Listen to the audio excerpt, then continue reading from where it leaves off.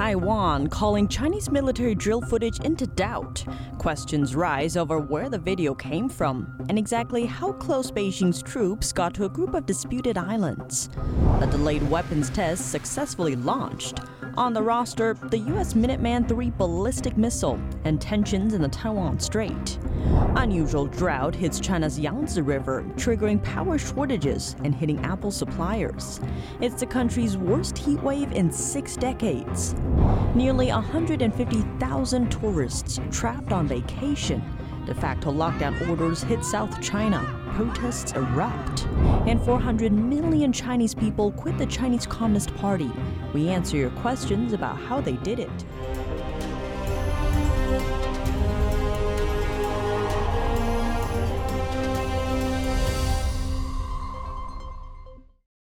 Welcome to China in Focus. I'm Tiffany Meyer. Taiwan is taking issue with military drill footage published by Beijing.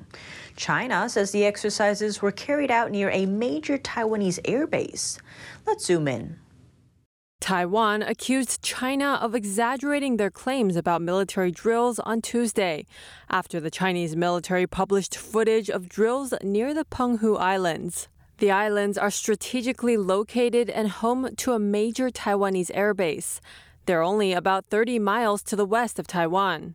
But Taiwanese authorities said it wasn't true that Chinese forces had got that close. Beijing carried out military exercises around the island this month after visits by U.S. House Speaker Nancy Pelosi and a U.S. delegation led by Senator Ed Markey.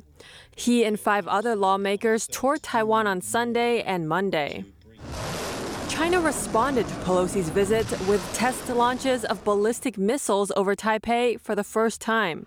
Beijing considers Taiwan part of mainland Chinese territory and has threatened to take it over by force. That's despite the Communist Party never having ruled Taiwan. The Chinese military released its alleged Penghu Islands video on Monday, apparently taken by the Chinese Air Force. But Taiwan's Air Force Vice Chief of Staff for Operations, Teng Pei-lun, called it Chinese information warfare, adding he had no comment on who had taken the video. Teng also said Taiwan had a real-time grasp of what was going on in the skies, and that Chinese aircraft had been closer to the north and southwest of Taiwan. Meanwhile, on Tuesday, China imposed sanctions on 7 Taiwanese officials it accused of being independence diehards, drawing condemnation from the island. One of them is Taiwan's de facto ambassador to the U.S., Hsiao Bi-khim. The other 6 are Taiwan-based politicians. In related news, the U.S. successfully tested a Minuteman III intercontinental ballistic missile. That's according to a statement from the U.S. military Tuesday. It also added that the test had been delayed to avoid escalating tensions with Beijing over Taiwan. China sent warcrafts and missiles into the Taiwan Strait after the U.S. House Speaker Nancy Pelosi visited the island, which Beijing claims as its own territory. The U.S. military says the test showed its readiness of nuclear deterrent, specifying the test was not triggered by any specific global event. The nuclear-capable Minuteman III is key to the U.S. military's strategic arsenal. The missile has a range of over 6,000 miles. That means if launched from Alaska, it could reach almost all major cities in East Asia, including those in China. Plus, it can travel at approximately 15,000 miles per hour. That's about 20 times the speed of sound. The same day the U.S. military confirmed the test, defense ministers from the U.S. and Japan spoke on the phone. The 2 parties strongly condemned China's ballistic missile launch nearby Taiwan and confirmed close U.S.-Japan cooperation. Rare action from Germany. The nation's government announced a move that would go towards countering the Chinese Communist Party. The German Defense Ministry is planning a joint air exercise this week in the Indo-Pacific region. It's called Rapid Pacific 2022. The operation will be joined by Australia, Japan, South Korea, and Singapore. It's the first time since World War II that German warplanes are heading to the region. The German Air Force will send 3 multi-role tanker transports, 4 Airbus tactical transporters, and about 250 Air Force personnel. The country's Air Force has 2 exercises in Australia planned first. It'll then travel to 3 other countries and is scheduled to arrive in Japan at the end of September.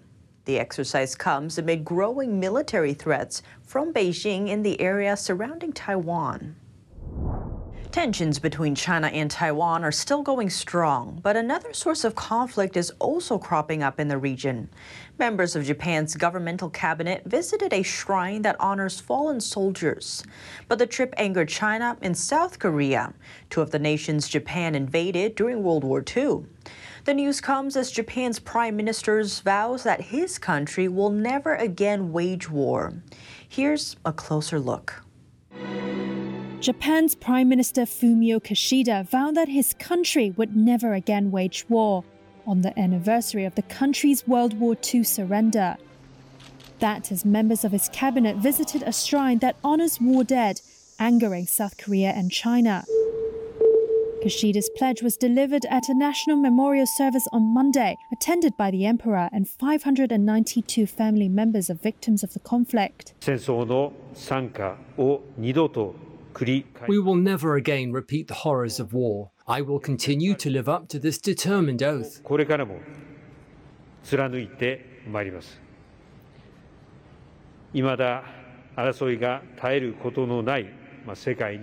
In a world where conflicts are still unabated, Japan, under the banner of proactive pacifism, will do its utmost to work together with the international community to resolve the various challenges facing the world.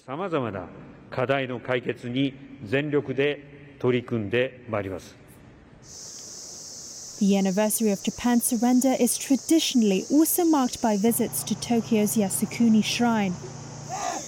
It is seen by South Korea and China as a symbol of Japan's past militarism. Visits by Japanese leaders infuriate neighbors that suffered at the hands of Japan before and during World War II. Among others, Yasukuni honors 14 Japanese wartime leaders convicted as war criminals. Kishida faced a tricky balancing act, hoping to avoid irking neighbors while keeping happy the more right-wing members of his conservative Liberal Democrat Party. According to Japanese news agency Kyodo, Kishida sent an offering to the shrine without visiting, as he did during recent festivals at the shrine. But unlike his predecessor Yoshihide Suga and Abe in 2020, Kishida made an oblique reference to Japan's wartime actions, saying the lessons of history are graven deeply on our hearts. Despite that, South Korea and China denounced the visits to the shrine. A spokesperson for South Korea's Ministry of Foreign Affairs said the Korean government is urging Japan's responsible people to face history and show humble reflection and genuine reflection on the past through action. Chinese Foreign Ministry spokesperson Wang Wenbin said the minister's visit to the shrine reflects Japan's wrong attitude towards historical issues. Japan's ties with China were already strained after China conducted unprecedented military exercises around Taiwan, following the visit there by U.S. House of Representatives Speaker Nancy Pelosi this month. During the drills, several missiles fell in waters inside Japan's exclusive economic zone. Yasukuni Shrine commemorates some 2.5 million war deaths, all from a number of wars since the 19th century. It includes those from World War II.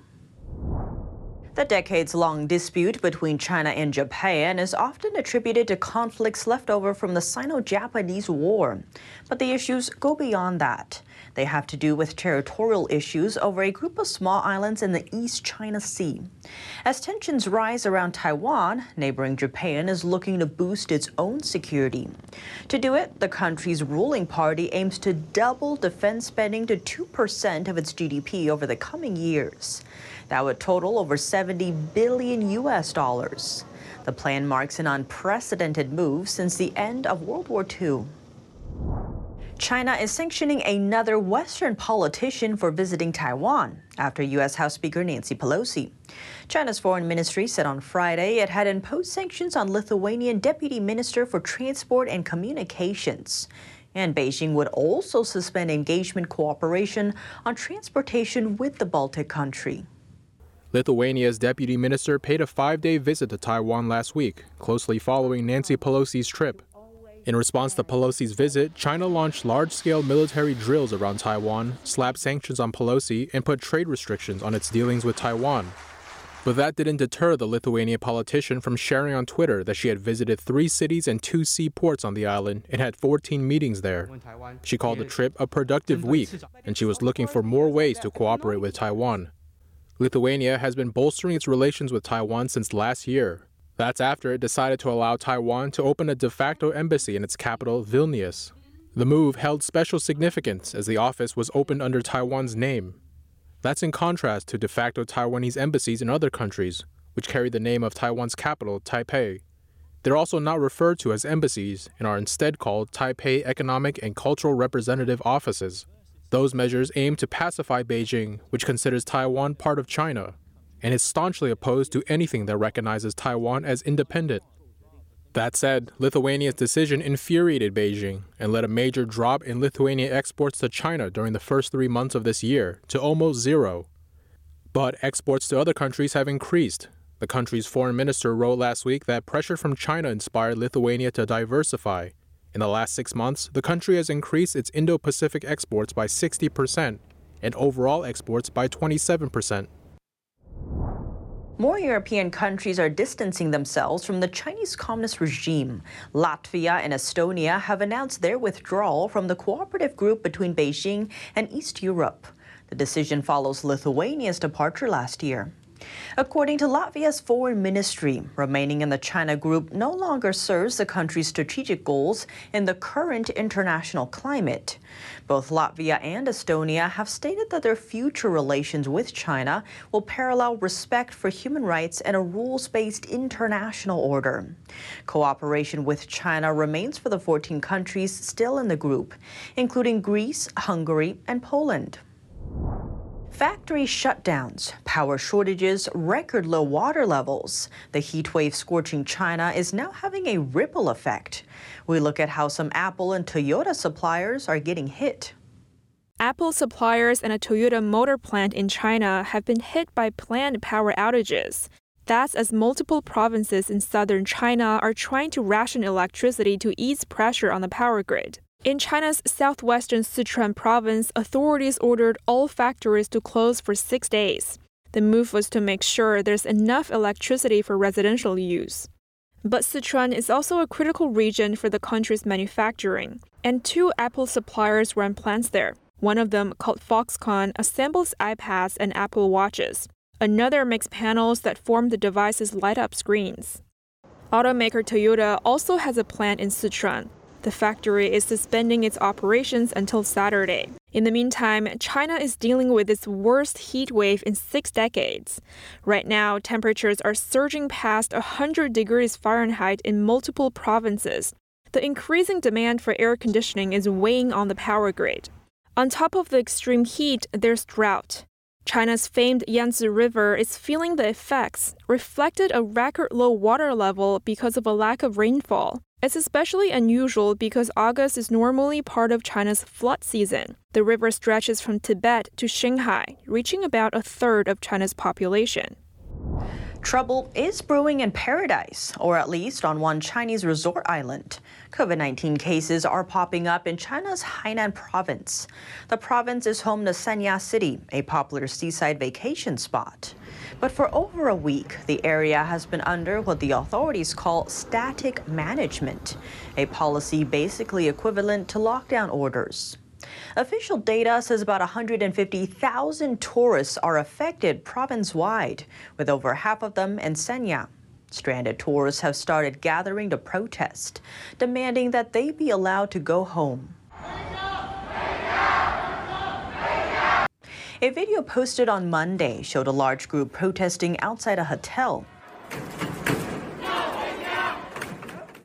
During the de facto lockdown, tourists also carried another burden, paying for their mandatory extended stay. That means dealing with high food and hotel prices for much longer than they budgeted for. Some have been pleading with hotel management for help. But instead of finding a solution, some ended up being taken away by police. But a woman in the crowd showed no fear, asking the police, "Take us all away if you can. What have we done to deserve this?" In growing tensions of protests, local authorities signaled on Sunday that tourists may return home with local approvals.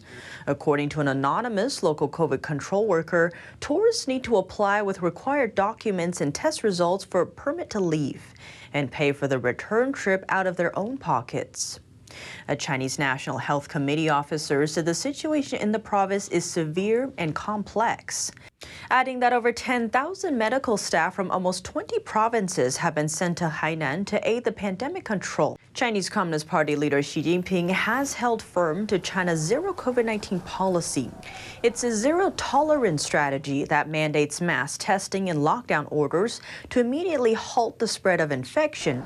But the policy has led to social and economic consequences. Next, we'd like to take a moment to answer a question from our audience. Last week, we covered how 400 million Chinese people have quit the Chinese Communist Party and its affiliated organizations. Some viewers asked for more details. In China, many citizens, at least in one point in their lives, joined the Chinese Communist Party or its organizations, such as the Communist Youth League and the Young Pioneers. When joining, they make an oath not to the nation, but to the Communist Party. Quitting the CCP refers to separation from the party by renouncing the oaths made to the regime, and it can be done in several ways.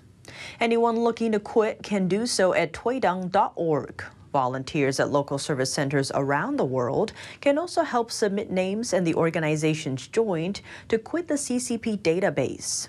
Most people who quit use a pseudonym to protect their identity and to keep themselves and their families in China safe. The movement to quit the Communist Party began 18 years ago. Since then, more than 400 million Chinese people have since walked away from the party and its affiliated organizations. Coming up, authorities are calling San Diego the fentanyl epicenter as they fight to stop the drug from flowing into the country. But where is it coming from? And a woman in Southern California is calling for her husband's release. He's a human rights lawyer in China who vanished in the country 5 years ago. Find out more on what's happening in just a minute here on China in Focus.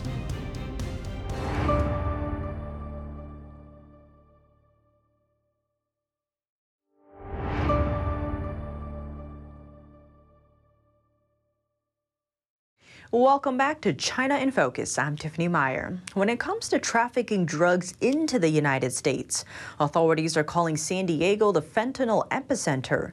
But experts reveal most of the materials to make the drug are coming from the other side of the globe, Wuhan, China. Here's more. According to the Department of Justice, border officials seized more deadly fentanyl in San Diego than any of the other 300-plus ports of entry. A decade ago, we didn't even know about fentanyl, and now it's so pervasive that in June of this year, San Diego County declared fentanyl a public health emergency. The Southern District of California, which is home to 6 international border crossings, has become the epicenter for fentanyl trafficking in the United States. Between October last year and June this year, border officials seized over 5,000 pounds of fentanyl in San Diego and Imperial counties. That's 60% of the 8,400 pounds seized across the entire country. The U.S. Attorney's Office and our law enforcement partners are fully committed to reversing this death spiral and shutting down the fentanyl distribution pipeline into our nation. That means prosecuting criminals responsible for this crisis. Our fentanyl-related prosecutions are up overall by 1,600% since 2017, and we'll continue to make these cases a top enforcement priority. Recently, these criminal organizations are manufacturing larger quantities. In a 6-day period from July 13th to 18th, Border Patrol seized over 600 pounds of fentanyl in Campo and Calexico. We have found packages of narcotics in roofs, floorboards, door panels, bumpers, tires, gas tanks, car batteries, seats, speaker boxes, you name it. The drug is also smuggled in by hiding it on or inside a person's body. According to the San Diego County Medical Examiner's Office, fentanyl-related overdose deaths have increased over 2,000% in San Diego County, from 33 in 2016 to at least 800 in 2021. Fentanyl is an extremely dangerous narcotic that kills indiscriminately. It's not the type of drug you experiment with, and it's only a matter of time before drug users consume a fatal dose. This deadly drug does not discriminate, nor do the criminal organizations who smuggle this dangerous drug across our borders. These organizations have no regard for the lives taken and the violence created by their illegal enterprise. HSI is committed to preventing this dangerous drug from entering our communities, destroying lives, and devastating families. The FBI's mission is to protect the American people, and we'll apply the full force of the FBI to investigate and stop fentanyl trafficking. We're dedicated to eliminating this threat, and will devote all necessary resources and personnel to ensure justice is served and our communities are safe. China is one of the largest exporters of fentanyl. It's then pressed into pills, made into powder, or mixed into other drugs at industrial-scale labs. Mexican cartels then distribute them to the U.S. The fentanyl manufacturing capital of the world is Chinese city Wuhan. Last year, the U.S. filed federal charges against Chinese citizen Chun-Fab Yip and offered a reward of up to $5 million for information leading to his arrest. Yip was accused of involvement in a fentanyl precursor chemical distribution scheme, and his company is based in Wuhan. A woman in Southern California marked a tragic anniversary over the weekend. Her husband, a human rights lawyer in China, has been missing for the past 5 years and is believed to be imprisoned by the Chinese regime. Now, the woman is once again calling for his release. NTD's Jackie Rios has more. Saturday marked the 5th year since Gao Zhishen, a respected human rights lawyer, disappeared in China. He represented faith groups that have been victims of the Chinese Communist Party's or CCP's persecution. For representing house Christians and Falun Gong practitioners, Gao has been detained and tortured on and off since 2006. His wife, Gong He, mentioned how Gao would take pro bono cases and dare to take cases that CCP didn't want lawyers to take. I feel he's a very responsible person. At home, he was a good husband and a good father. So his sense of responsibility carried over to his work. So being a lawyer, he worked especially hard on his job. He worked as his responsibility and his mission. So when he wasn't struggling for an income, he'd have 1/3 of his cases as pro bono. So this really touched me too. He really used his talents to provide help to people who needed it, including free help. Even for Falun Gong or Christians, the CCP didn't allow him to take the cases, but he took them anyway. He used his kind heart and his profession to do that work. Gong explained how she has lost family members due to the CCP's harassment. More tragic thing is during these 5 years, the CCP continuously harassed Gao's older sister. Since she was always concerned for her little brother's well-being, whether he was dead or alive, she fell into depression. Finally, in May 2020, she drowned herself in a river. The local police wouldn't let my brother-in-law leave the area for fear he'd look for Gao. They took away his ID, forced him to sign documents at the station, and wouldn't let him leave. My brother-in-law was ill at that time. He needed to get medicine and see a doctor, but they always made things difficult for him. He eventually jumped off a building to his death. To commemorate the 5-year anniversary, Gong and supporters of Gao gathered in front of the Chinese consulate in Los Angeles to call for his release. I come here to support. I try to, together with other people, we hope that Mr. Gao Zhishen can be released and get his freedom, and he also can continue to fight for the people in China for their human rights. We are here on behalf of Amnesty International because Gao Zhishen is a prisoner of conscience listed by Amnesty International. And our Group 22 have been working on this case since 2010. So every month we write letters to Gao Zhishen to call for his release. And we hope to do more for him to raise public awareness. We believe that Mr. Gao Zhishen should not be forgotten. Felipe Alexander, a human rights lawyer who attended the rally, mentioned the difference between the rule of law for lawyers in China and the United States. Because here I can take any cause I want. Often I even sue the American government on behalf of my clients if I feel that they've been egregious or they haven't been appropriate towards my clients. That is unthinkable in China. And so you have people like Mr. Gao who are brave enough to go against the establishment, who are brave enough to take on sensitive cases, and they're simply unable to do so. Gong last heard from her husband on August 13, 2017. She says she follows his motto of being an upright citizen and helping others. Jackie Rios, NTD News, Los Angeles. That's all for today's China in Focus. I'm Tiffany Meyer. If you have any feedback on the show or have something you'd like to see us cover, send us an email at chinainfocus@ntd.com. We'd love to hear from you. Thanks for watching and see you tomorrow. Presenting the heritage of traditional Chinese martial arts, promoting martial ethics, and reviving the true tradition. The 2022 NTD International Traditional Chinese Martial Arts Competition preliminaries will be held in New York and Taiwan. On August 28th, the finals will be broadcast live online worldwide. Registration hotline 1-888-477-9228. For more information, please visit martialarts.ntdtv.com.